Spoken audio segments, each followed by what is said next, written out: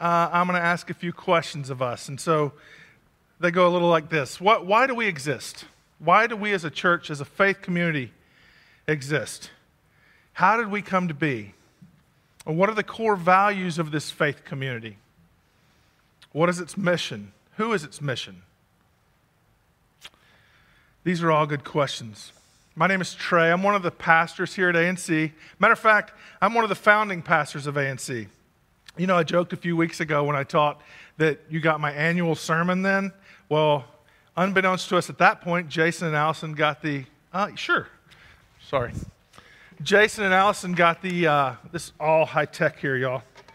They got an invitation to be a part of a self-improvement, self-care, marriage care weekend. And so they took the opportunity and asked me to fill in. And so I was happy to do that again this week. So twice in 1 year is a pretty big year for me.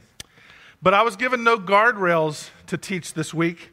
And so we're in between series. And so I just rifled through the Bible and I dropped my finger in and found something near and dear to my heart. And so that's what I decided to share with you guys, especially those new to us, what this little church is about.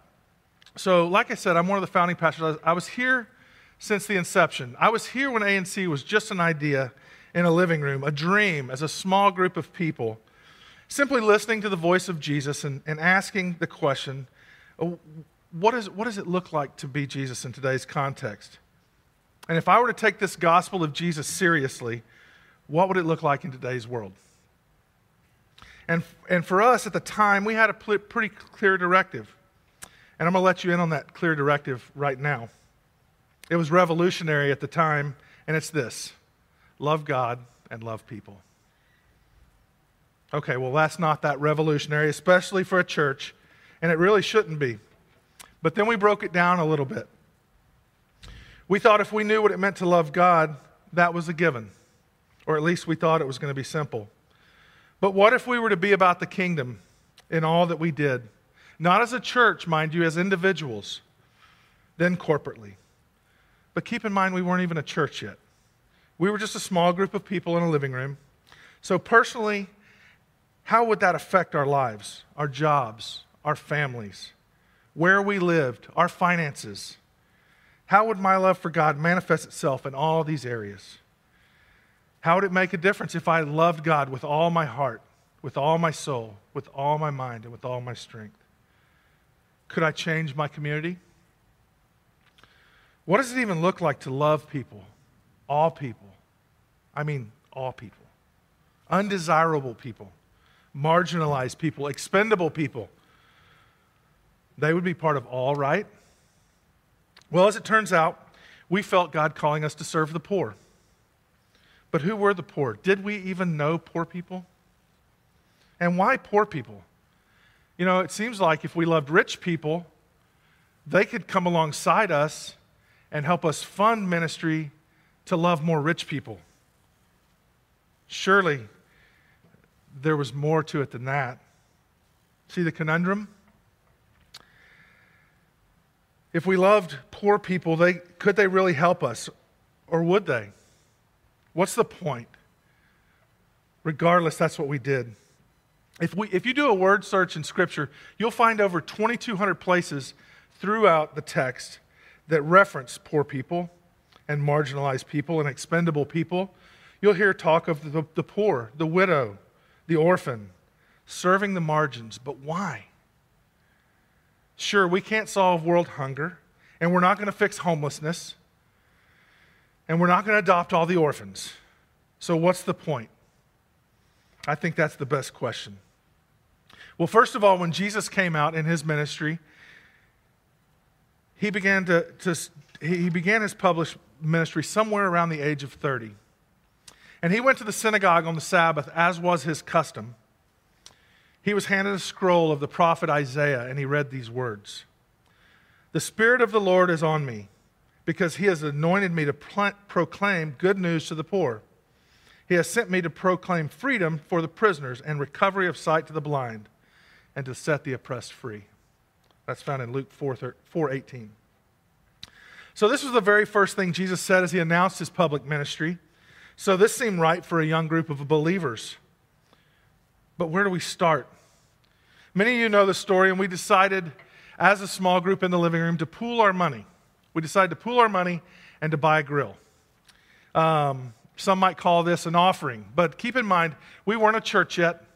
There was no name to write on the check, and there were no tax benefits.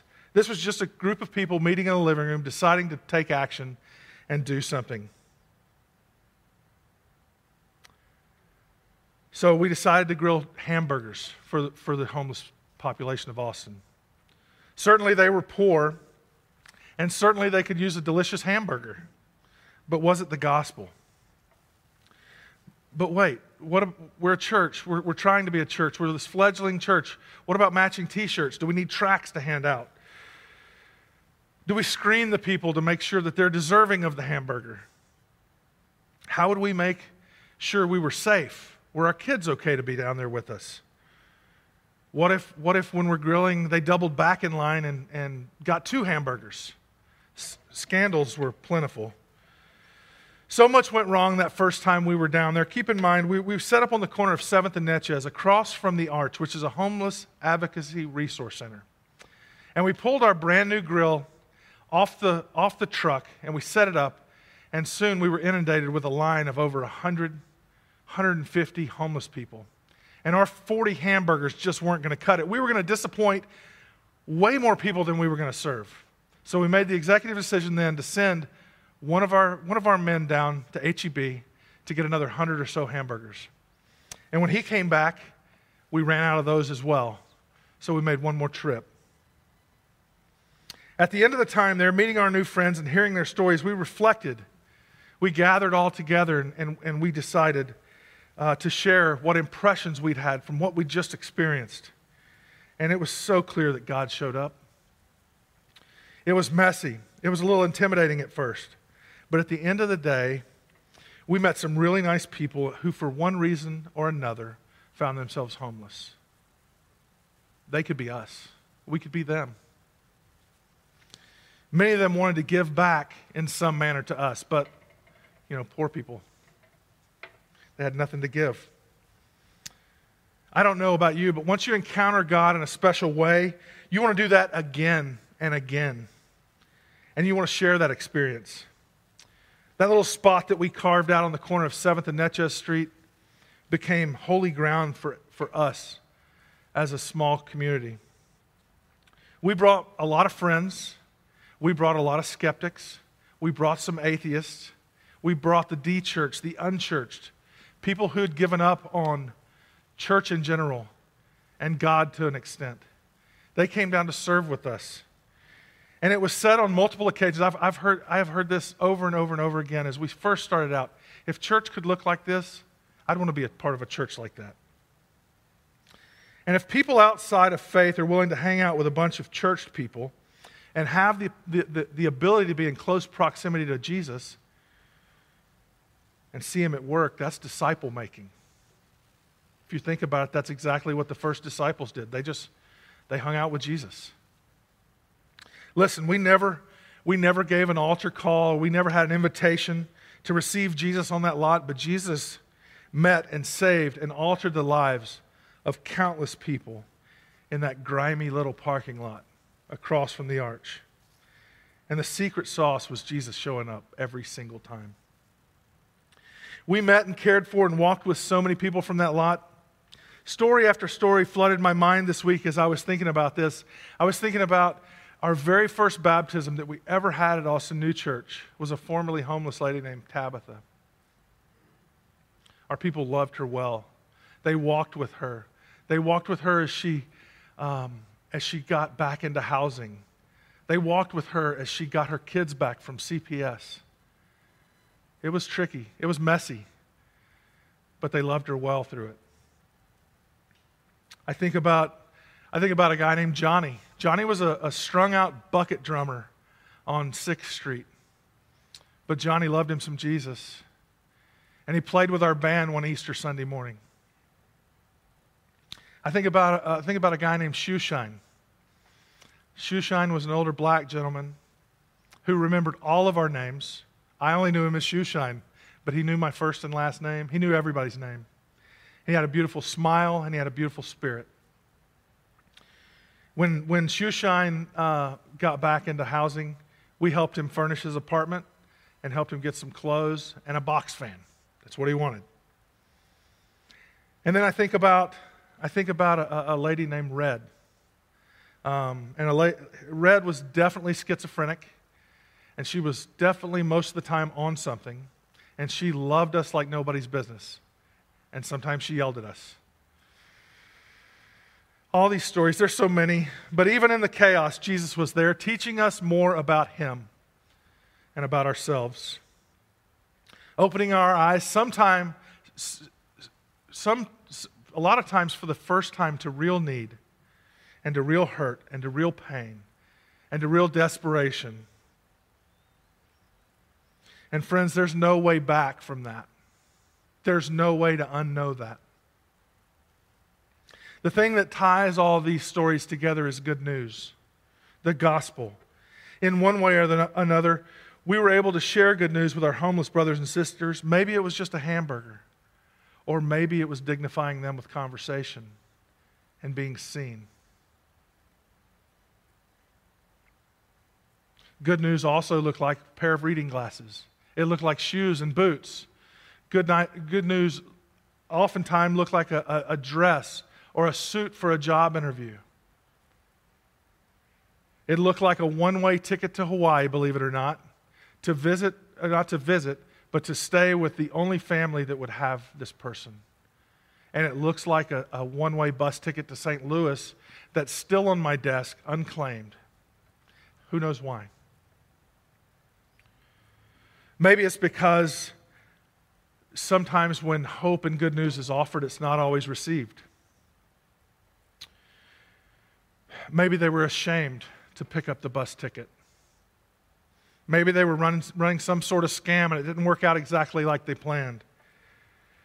Maybe they found something in life they wanted more. I think of the rich young ruler who was so enamored with his stuff that the riches of heaven and of Jesus weren't enough. I think the thing that we learned in all this is that we're just to be faithful in what we do. Do it in faith and the right reasons, and God will honor it. It won't always have the outcome that we expect, and it always won't be without a mess. But God will honor our faithfulness, and we'll be blessed by the interaction. You know why God is calling us to the margins? I believe this. It's because He's there. He's among the broken and the brokenhearted and the downtrodden. He makes His home near and around those who are desperate. And He is alive and well in places that are dark and hopeless. And He wants us there too. Does it make any sense to be anywhere else?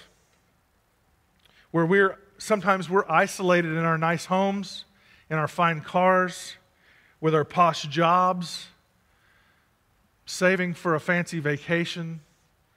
And these aren't bad things. But sometimes we need reminders. Sometimes we need to take a step back and look and see desperation in somebody's eyes. Sometimes we need to experience the smell of hopelessness in places. Zoom ahead some 12 years later, and many of these stories have faded, or you've never even heard them. But there are too many stories of life change and healed marriages and rescued faiths and love of Jesus to tell in a sitting. But one thing I bring with us now is that when God shows up, I want us all to be there. I want you to be there. So this call to mission isn't so that we get some gold star for participation. No, it's not that. It's so much more. It's so that we get to meet Jesus again, maybe for the first time. So that we get to be in His presence and see His hand at work. Today we continue to strive to engage the margins as a small faith community. And this has taken some strange twists and turns. Some people have asked me, how did you guys arrive? How did you personally, they're usually asking me, how did you arrive at LGBTQ inclusion and affirmation and standing with women and people of color? And sometimes the answer's shocking, but it started grilling cheeseburgers for homeless guys and seeing real pain and real desperation. True story. Because need is need, and hurt is hurt, and marginalization is marginalization. And Jesus is there in the middle of it. And so are we, church.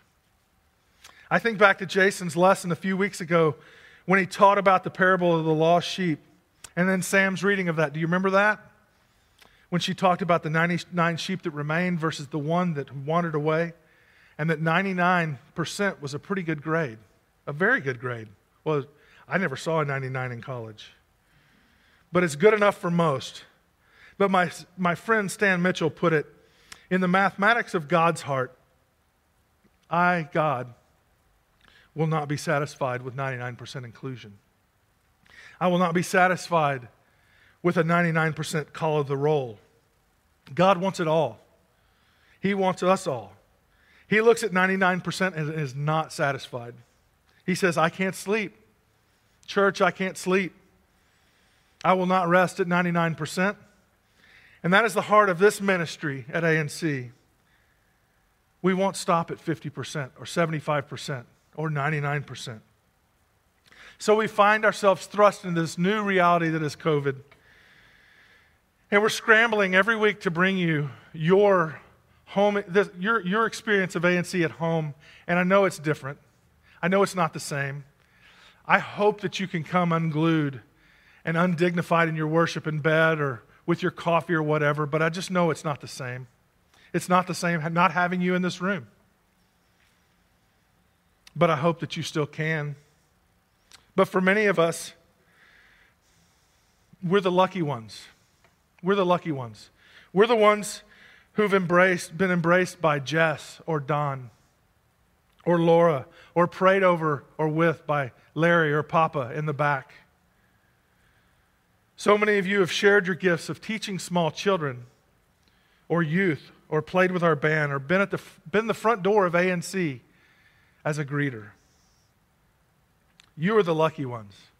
Or in church speak, the hashtag blessed. But in our new reality, and hopefully this ends soon, hopefully it ends soon, but in our new reality, we're embracing the reach of the internet. Who knows when we'll be back in here? But for many out there, many of you out there, you don't have a loving, progressive, all-inclusive community within 200 miles of where you live. You can't find one. So for many, ANC has become a home, and so we celebrate you this morning. You're the one, and we're the 99. So my prayer for the blessed who call ANC home and live right down the road from us is that we remain engaged, that we trust the Spirit of God as He leads your staff and board to embrace change. We never saw any of this past 6 months coming. There's no way that we could. And we should never hold too tightly to the way things have always been, or they'll change. And I think it's a trap. As the disciples of Jesus, we should know better. Jesus was always on the move, and He Himself said the Son of Man has no place to lay His head. And that tells me His disciples didn't have a place to lay their head either. But Jesus had His purpose and His calling, and we must have ours. Love keeps us pressing forward together and with God, following His Spirit. So with all our hearts, we are who we've always been. A faith community made up of people who love God and love people. Reaching into the margins and showing others how to do the same. Just now with a broader congregation. One's not better than the other. We treasure our home folks, our Austin peeps, our homies. But we also value the rich expression of love and faith that's growing around this country. You aren't following ANC, you're following Jesus. And that's worth celebrating. Would you pray with me? Father, I just want to thank you for this church, for this little congregation cobbled together some 12 years ago, who stumbled toward creating a church and galvanized around the marginalized. Father, I pray that we're quick to answer your call to need that we see and recognize. Like we celebrated today of the Help One Now Family Empowerment Program. Father, I just thank you for that. And I thank you for this group of people who continue to thrive to make Austin New Church the church we dream of, and a church that's honoring to your heart. Father, we love you, and it's in your Son's name we pray. Amen.